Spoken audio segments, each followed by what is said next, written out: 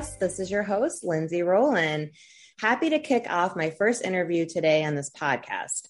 Our special guest today is Mr. Jacob Turner. He is not only a friend, but also a Republican congressional candidate for Missouri District 8. Turner is on the ballot in the Republican primary on August 2nd, 2022. Good morning. Good morning, ma'am. It's good to see you. You as well. First off, can you tell us a little bit about your background that brought you to this point today? Yes, ma'am. I was born and raised here in this district. This has always been home for me. After high school, I went in the United States Marine Corps, where I served 8 years, deployed of active duty service. After my time in the Marine Corps, I came back home, was happy to come back home, and we started a small business. And I started to see a lot of the issues that small business owners face in our district, especially, being more focused on 8th District. And then I started to see a lot of other issues popping up as I was trying to further my business and further my education. A lot that we talked about with the lockdowns and such, the excessive spending that the government has, been doing over the last 5 years. And it's reached what I think is almost a point of no return when it comes to, I believe, over $30 trillion. And it motivated me. I want a bright future for the next generation, for my children and for the viewers' children. I want them to have an opportunity to have success and to be able to find employment and to fulfill their dreams and to live in the America that we were promised as when we were young. So it motivated me to run for office. And I seen a seat that a lot of promises were being made. However, they weren't being fulfilled. And I knew that I could be the one to do it. And so we kicked the race off, and here we are. That's awesome. Now, I'm sure your family's supporting you, but tell me a little bit about how your family feels about this run. Well, I think when you get into something that's an unknown, we're not a political family. We're not from a political background. Nobody's a politician in my family. We've never done anything like this before, other than, leaving for the Marine Corps. That's the most adventurous thing that we had done. We're a normal everyday family. So I think there was a little bit of what are we getting ourselves into? What's the schedule going to be like? Are we going to be able to accomplish all the things that we wanted to do as a young family? And we've made time for it, and it's been a great adventure. We have met so many good people in this district, and they are more motivated than ever to see this succeed. My daughter, she's 8 years old. She keeps talking about how she better be able to vote. So we are going to have to set up a fake voting booth in the kitchen so that she can get her vote in, because she is going to be extremely upset if she doesn't get to cast her vote for her father. So that is absolutely adorable. And the fact that she wants to vote at 8 just shows the great parenting, right? I appreciate that. I have two lovely daughters, two beautiful daughters. I'm very blessed. My wife and I are very blessed. And, but that, she's excited.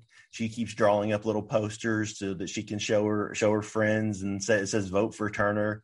So she's really into this. And she told me the other day, she goes, "You know what, Dad, when I grow up, I want to give speeches like you do." So she's been going to all the rallies, and she's been going to the events. And the other day we were driving down the road, and I heard her chatting a little bit, and I turned around. I was like, "What are you saying?" She goes, "I'm practicing my speeches." So I have a little video clip where she's giving her speech, and she's like, how is it? Is my speech good? So, I think I could get behind voting for little Miss Darcy. She's for, anti-foreign conflict and for treating people good is what the speech entailed. So I could vote for Mrs. Turner in the future. How adorable. Yeah, Miss Turner. So I wanted to jump. Well, let me ask you this. How is your schedule? Is it, because now you're still running your businesses, right? So what does your schedule look like? And are you traveling a lot? I am. Yeah, we've been traveling all over the district. So I have a full-time business that I run as delivery routes, and I manage most of that from my home office. So by telephone. And my busy time with that job comes at the end of the month when I start to get payroll ready. But luckily, I've been doing this for so long that it's become second nature, and I have a really easy process of getting through it each month. So it doesn't take up as much time as it used to. I also work a full-time job on the ambulance to fund this campaign. So 10 24-hour shifts a month, I'm on the ambulance. I just came off of one this morning. So you haven't slept? I haven't slept for 24 hours. So dedication. that's the life though. You know, when we want something, we're dedicated. I'm willing, you know, and I think I get that from my mother. Was a workhorse. You know, she was willing to fight and work for whatever, you know. I grew up watching her. She had a desire. She had something she wanted. She went after it. She was an inspiration to me, you know, and I'm willing to make those sacrifices and have those hard days to build a brighter future for the rest of the people in 8th District. Absolutely. So does that mean, did campaigning work out well for you, or are you pretty much funding your campaign on your own?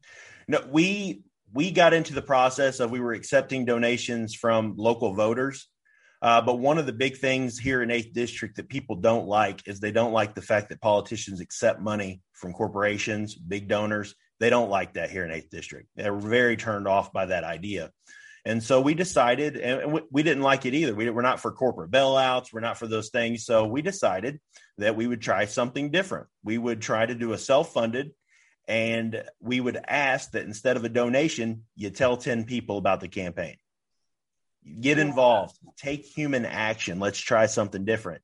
And it's amazing how fast things have spread through this district, because they're like, we've never seen this before. There's no politician who just hasn't accepted any money. And I told them, on the last time I was asked, can we make a donation? I said, hey, keep your money, because inflation's high. Gas prices are through the roof. You all need your money more than I do. I need your voice. I need you to take action. If you believe in me, you believe in this message, I need you to get out and get involved. Let's become activists. Let's show people that we believe in this message. And it takes time out of time is money though. So and technically they are giving money. It's just they're giving their valuable time. They could be doing anything. And here, that's why the campaign team has grown so big. It's because these young people, they see what the future has in store for them. They see this tremendous amount of debt that's about to be laid in their lap. They see that we're sending $40 billion to a foreign country where our babies can't be fed. They see these things and they want better, and they're willing to get involved and to donate their time to make this happen. And I'm very lucky. If we pull this off, I think it might be the first time it's ever been done in U.S. congressional history. So it's pretty big. Yeah, that's very unique, because I've done a lot of interviews with candidates, and I've never heard it being done that way. So good on you. Yeah. Okay, so I want to jump into this question because this is exciting to me. So you recently changed political parties from a libertarian to a Republican, and that's a unique situation. Please tell our listeners and your listeners at home how that worked out, why you did that, and what was that transition like? Were you received well by the party? And please elaborate on that, because it's very interesting to me. Yeah, for sure. So I grew up a Republican. I was a Republican all the way up until probably about 4 years ago. And I started to see how in the first term of President Trump's time in office, I watched how Republicans in office, the politicians, didn't support him. I watched how they sat on their hands. They threw a tantrum because he wasn't one of them, one of their in crowd, one of their political figures. They wanted one of them, one of the other members of the swamp per se, right? And so they really held him down, and it cost them a lot of seats in midterms. And then the Democrats ended up taking a lot of seats. And I lost a lot of faith in the Republican politicians, not the party. And I started looking into the options. And then one of my biggest role models was Ron Paul. So I've always had a libertarian philosophy. I've lived by the idea that you should be able to live your life how you see fit, be free, so long as you don't hurt anyone or hurt their stuff. We should live in a free country. That's always been my philosophy.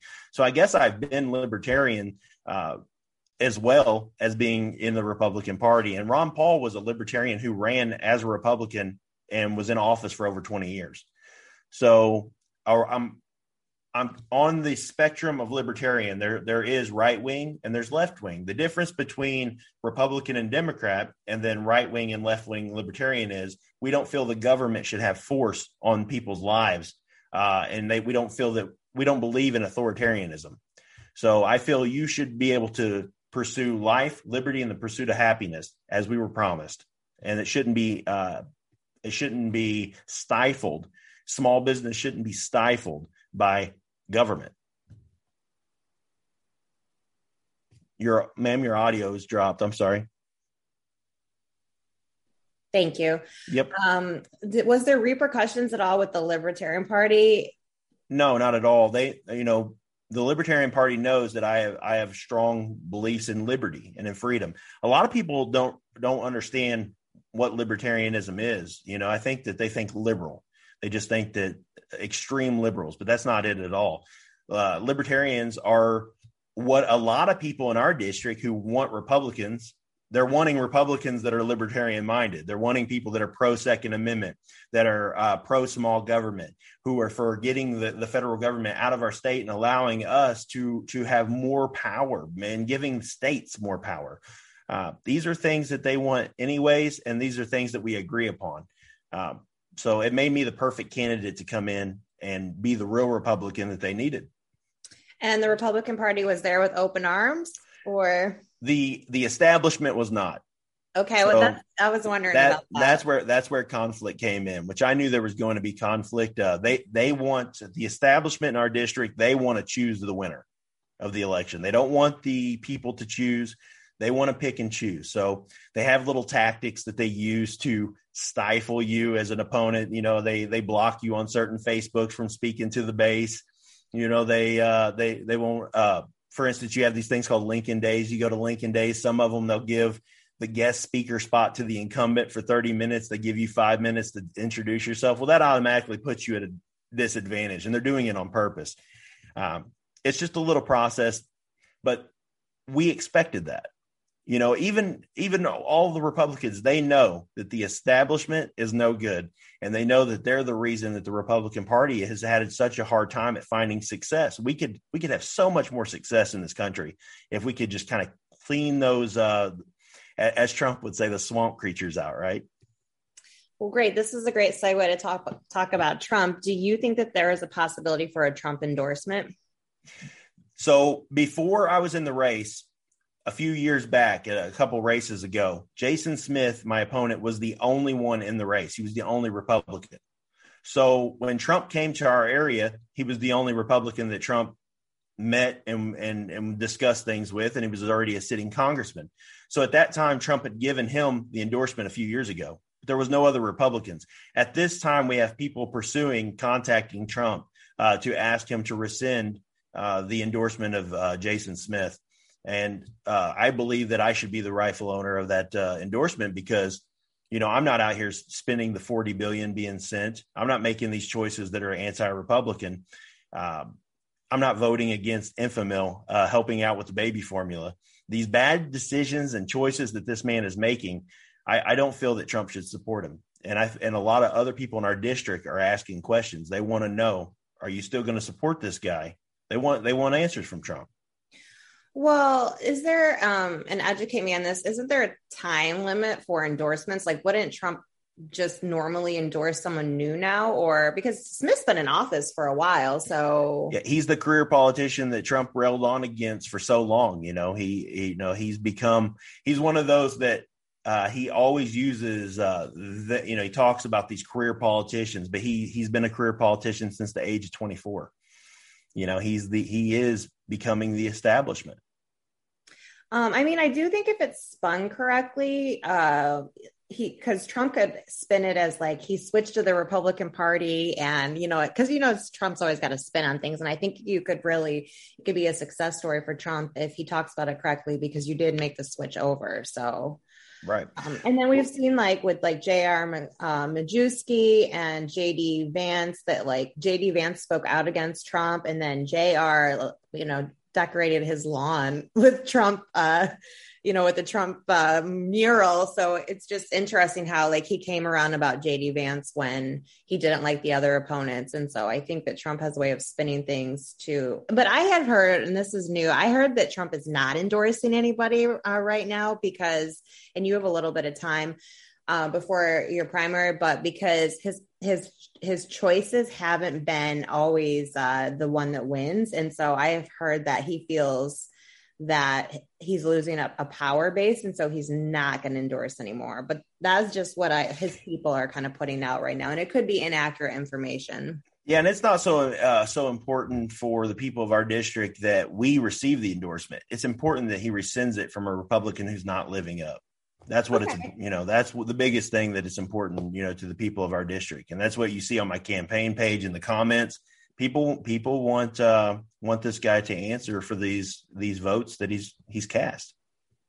Okay, absolutely. Now, since we are talking about Jason Smith anyway, so you came, so our listeners know, and your listeners know, that you came to DC and did a speech at one of the rallies, and it was a really good speech. And we're excited to have you here in DC and your team. So talk to me about, and then I don't know if you want me to mention this, but I'm just going to, anyways, you tried to have a meeting with Jason Smith and he just would not do it. Right. We couldn't get it. Yeah, truth. Yeah. And we couldn't get into the Capitol at the time because you had to be invite only because of COVID. So that was kind of a dick move. Right. Let's talk about Jason Smith. He's been in for 8 years, right? No, he's been in for much longer. Got in. Yeah, he's been in, I believe, in this seat for 12. Oh, okay. All right. So how did you feel about him not meeting with you? And has he met with you yet? I mean, after you left DC, because it's been a while since you've been here. We have met. We've met on several occasions at this time, but it's not been by his choice. It's been because we're at the same events. So, he's kind of forced to, and there's been a little bit of, rivalry there, but we've also had some decent talks to where, we kept it professional. Did you offer to debate him yet? Oh, I've tried. Yeah, he's not going to debate. We've challenged him, online. We've reached out in person. I met with him at one of the Lincoln days and challenged him to a debate. He said it wouldn't happen. So he says his schedule's too busy. Right. That just robs the people of an opportunity to hear the difference in ideas of which way this district should go. Yeah, I think that people deserve the right to have a debate or to hear a debate between you guys, especially because he's been in so long. And I think you would crush him. And I've never heard him speak, but I think you would crush him in a debate because obviously if he's not doing it, there's a reason why he doesn't want to debate you. So there definitely is a reason. A lot of the professionals in campaigning will tell an incumbent if they have a lot to risk, like he does. If there's an opportunity that somebody like me could get up on the stage and then win it over, that's a huge blow to his ability to, and it builds my name, right? Mm-hmm. So he wants to avoid saying my name as much as possible. I've been told by members that are close to him that they've been told not to even bring my name up. Because anytime they say my name, it gives validity to the campaign. It brings eyes and attention that there is another candidate. And so it's on us fully to get our name out there and to spread the message. So yeah, name recognition is big. In the 12 years that he's been in, has anyone ever ran against him, or has he always been the single incumbent or the single? Yeah, well, it would be incumbent. And then has he always been the only one in the race? No, he's had a few years where there have been other people. It's just, I don't think anybody's mounted a campaign to our size or with the level of professionals that we have working on the team to get this done. I think we're the first time he's had a real challenger. Okay. I want to switch topics a little bit to get to know you and your listeners to get to know you a little bit more. I'm sure they know you very well, but just to put out the information again, what would be your top three priorities once elected? Number one is working on the economy, is trying to reestablish order and try to work to get this inflation down. One of the big things we have to do is we have to cut the excess spending, the printing of money. We've seen that every time they have these large amounts of printing of money, it devalues the United States dollar and it robs the American people of purchasing power. And that's the issue that we're seeing currently.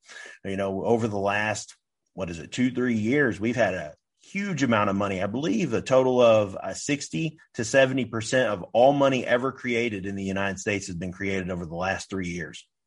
And so when you water the economy down with money, okay, it devalues because there's more of it. what makes money valuable is the small supplies, a limited supply.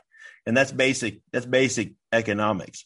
And it's odd that they don't realize what kind of problems they're causing. A lot of these stimuluses, they cause more problems than good. It's a temporary fix, and it kicks the can further down the road. So working to strengthen the economy is a big one for us. Looking to strengthen our borders is a must, because that goes back to the economy as well, and it goes back to protecting our people, making sure that our borders are safe. Any country should have strong borders. That's what makes a country, as having those lines drawn. And we can't afford to be spending the amount of money that we are on people that aren't ours at this time. We don't have the economy for it. And number 3 would be fighting against foreign interventions. We're hoping to limit and to help bring attention to a lot of the areas of the world that we are poking our nose in that are going to cause what the CIA calls blowback. The CIA warns against this all the time, but the politicians don't seem to heed the warning. And it cost us. It's cost us before. It cost us during 9/11. We were over there interfering in Iraq. We were over there interfering in the Middle East constantly, and it caused blowback. You make people hate you when you interfere. I mean, it's just like, for instance, if China were to come over here today and start interfering in our affairs and start building bases or cutting off supply chains, we would want to attack them. It's natural, and it happens in our military, sadly. And I hope that we can bring light to that. Those are great priorities. I want to talk to you about food costs a little bit, because I think it kind of affects Middle America a little bit more. I know it affects Ohio, and I think that's going to become a real problem. So what are your thoughts on food costs? Because, you hear a lot of people are not eating so their kids can eat. And I think that's a very real thing. So what are your thoughts on that? And if it's not a very real thing, if there's not a large amount of that happening now, it's going to happen, because it is getting worse. Even here, even before Ukraine and Russia had started having conflict, gas prices were already up 33% here in my state. They're up much further now. So people are really losing out, on money wise, just to drive to work. So we don't live in a place where you just go to work 15 minutes away. Most of these people where I live, they have to drive 45 minutes to an hour to work. That's just how it works in these big country areas, these rural, and that's very costly. So, you're talking about people who are spending $60 every 3 days for gas. I mean, that's a pretty outrageous amount for us, because we are a lower wage. I know that when I say that, people that are from other areas will be like, well, that doesn't seem like that much. But you also have to understand that the way we get paid is much lower in our district than most places. Sadly, we're one of the most poor districts in Missouri. Oh, wow. Okay. And then I have heard that food costs could go up to like $1,000 more a month. And I just know that's a lot of money for people, $1,000. For sure.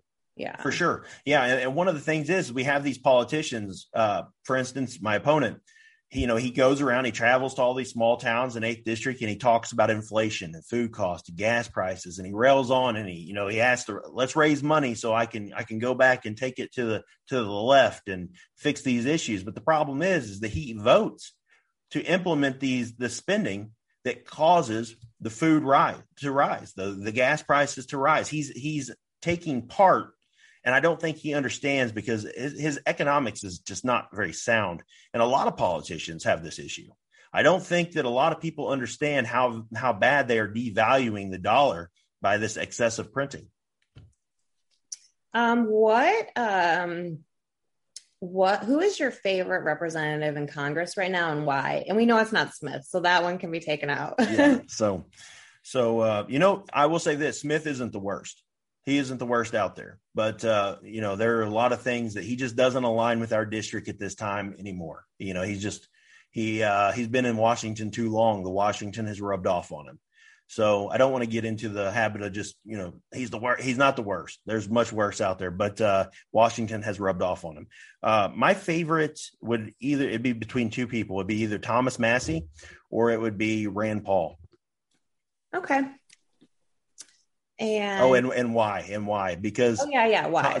Thomas Massie is willing to make hard decisions, even if he knows that it isn't going to make him look good, or that the other side or his own side will use it against him be able to say, look, he's voting to not send money to Ukraine.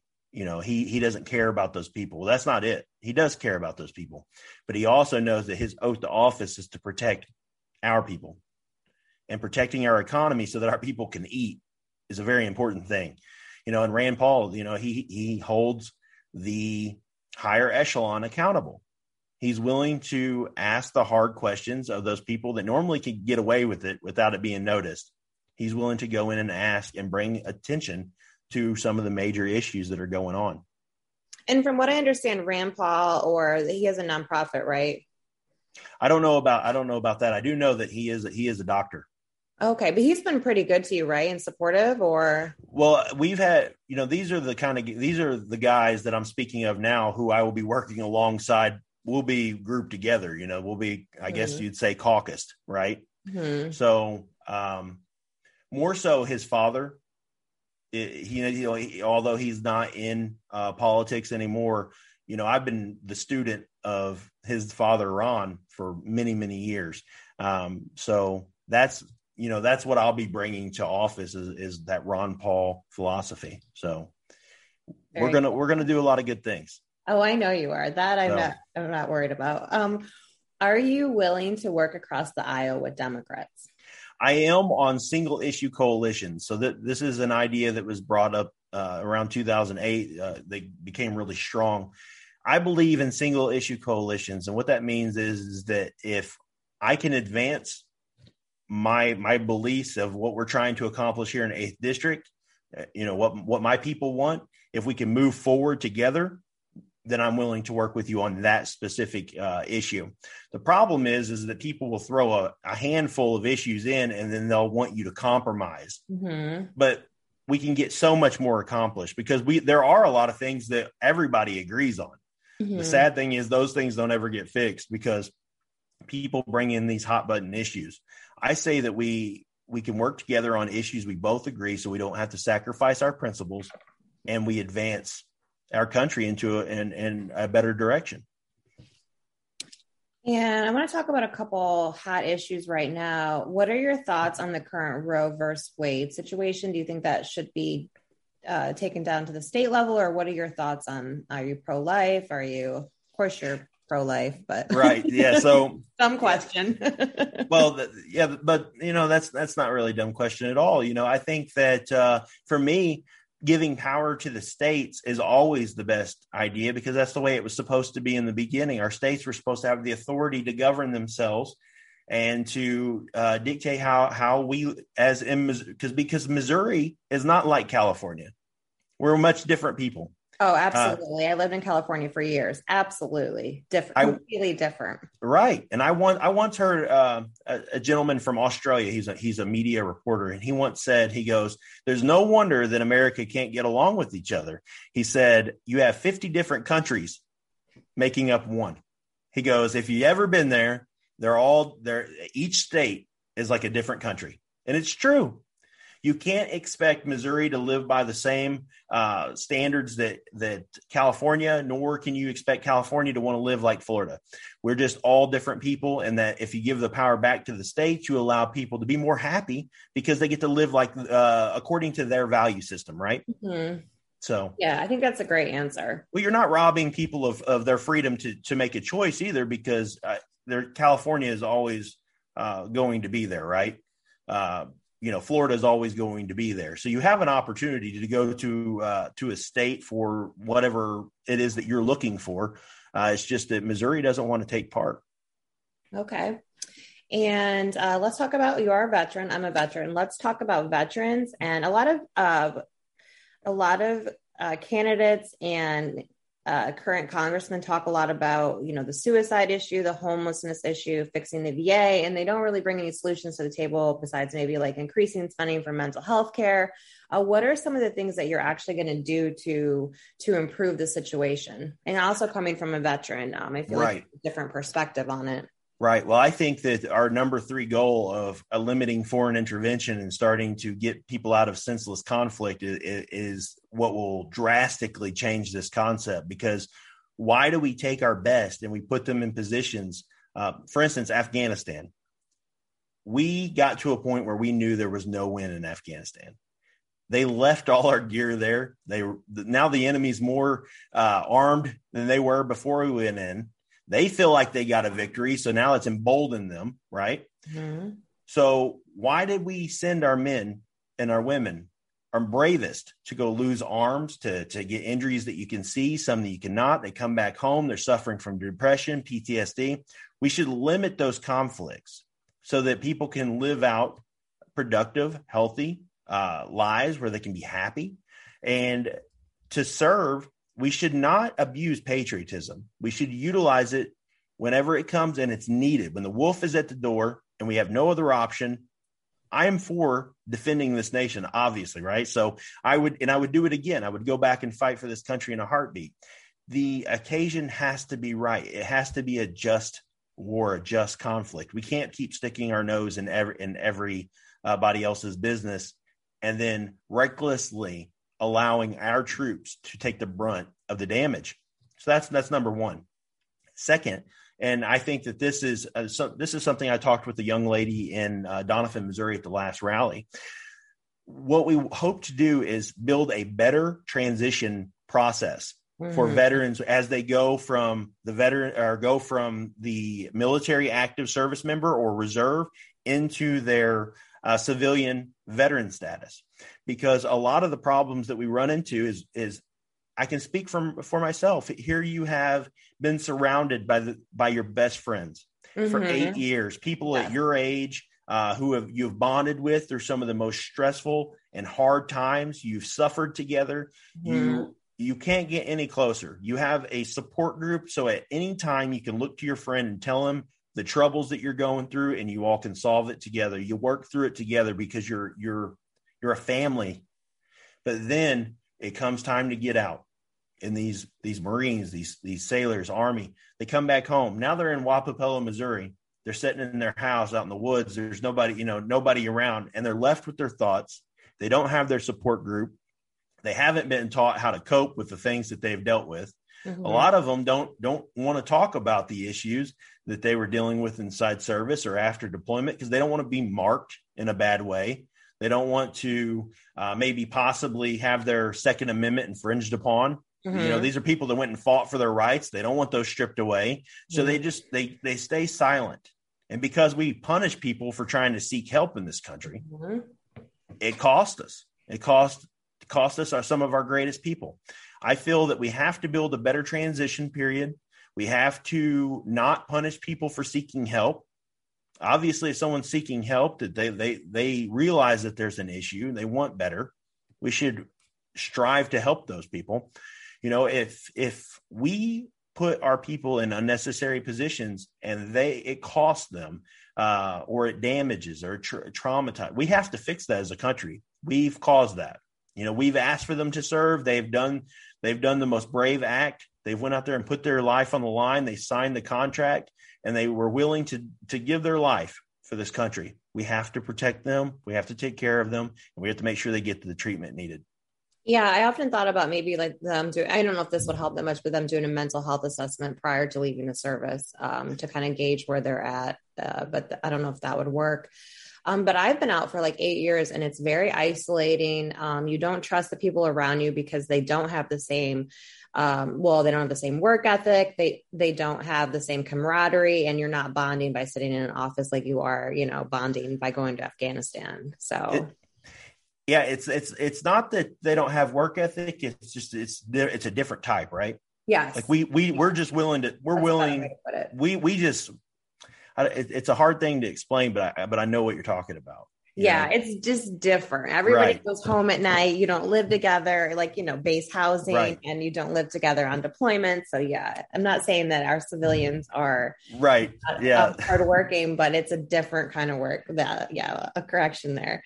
All right, let's talk one more topic, and then I'll let you speak on whatever I missed. What about? Well, let's talk about wokeness in the military, and your thoughts on wokeness. I'm not a fan of wokeness in anything, and especially not the military. I think that we should not soften.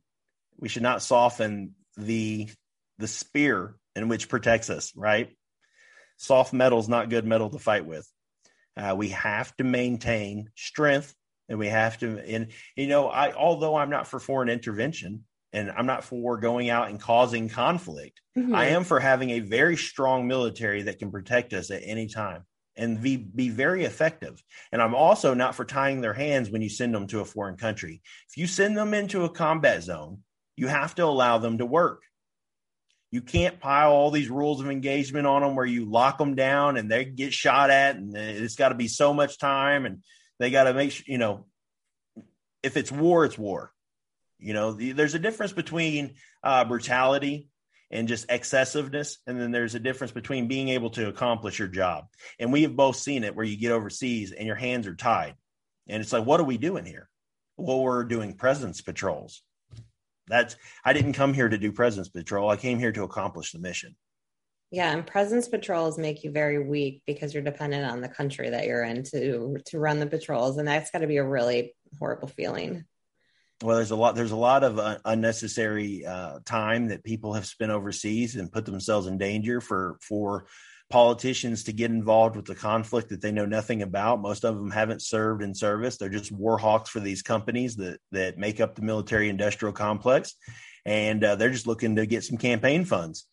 So they complicate the matters. They think they're helping, but they're not. I think that's one of the very important That's one of the important reasons why we should have more military members in Congress, especially when those are the people that should decide whether we declare war or not.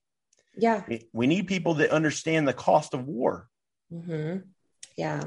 And last topic, Second Amendment. I think we already know, but please expand on your Second Amendment thoughts. I love the Second Amendment. I think it's the most important amendment. I always say this because it allows us to protect the others from the government overstepping. I feel like you and anyone else in this nation has a right to defend themselves and protect themselves. And I know I'm a first responder. I work on an ambulance. I go to these scenes, and even police will tell you it's going to be time before they make it to the scene. A lot of times, by the time we make it, the damage, the assault, the murder, they've already occurred. We're just there to try to salvage what we can or to clean up what we can. It's you are the first act in defense. As an American, you have that amendment to protect yourself, to defend yourself. And I think that everybody should utilize it. Go out and get the proper training, learn the weapon safety rules. But I don't go anywhere without a gun. I always have a gun. Even, sitting here right now, I carry a gun on me 24/7. Always will. It's, I feel like we're a much safer nation being prepared. And when you see things that happen like in Buffalo, New York, where a crazy person goes in and shoots unarmed civilians, what a coward. Let me tell you this, that guy wouldn't last too long in Missouri, because we value the Second Amendment. We have something called the Second Amendment Preservation Act, which limits the federal government from coming in and implementing Second Amendment laws on us, or by dwindling our rights. We're protecting those here in Missouri. We're one of the, we're a very, very free state, and we're going to get a whole lot more free. Your district is, right? My district, and I will work with leaders all across the state to make sure that we achieve our goals of maximizing liberty, peace, and prosperity through strict adherence of individual liberty. Love it. Sounds like you got that down, but I know you truly believe that. I believe it 100%. Did I miss any topics today that you would like to go over? No, I'm just glad I had an opportunity to see you and speak with you. It's always good. And I look forward to coming back to Washington and and seeing you again for sure. So yeah, you let me know when you want to come because it's always exciting to have you. Please tell our listeners and your listeners where they can find you. We know you're not taking donations, but where they can find you, the website and your Facebook page. Right. You can find me on Facebook at Jacob Turner for 8th District Congress. You can find me on Instagram at Jacob Turner for Liberty, and Facebook is jacobturner.nationbuilder.com. So we are not accepting donations. However, if you would do so, if you live in the district and you watch this, help spread this message. Help share this. Help get the news out that there is 2 names on the ballot on August 2nd. And I would appreciate your vote. All right. We will be watching you closely. And thank you, Mr. Turner, for your time. Thank you, ma'am. I'm grateful. All right. Have a nice day.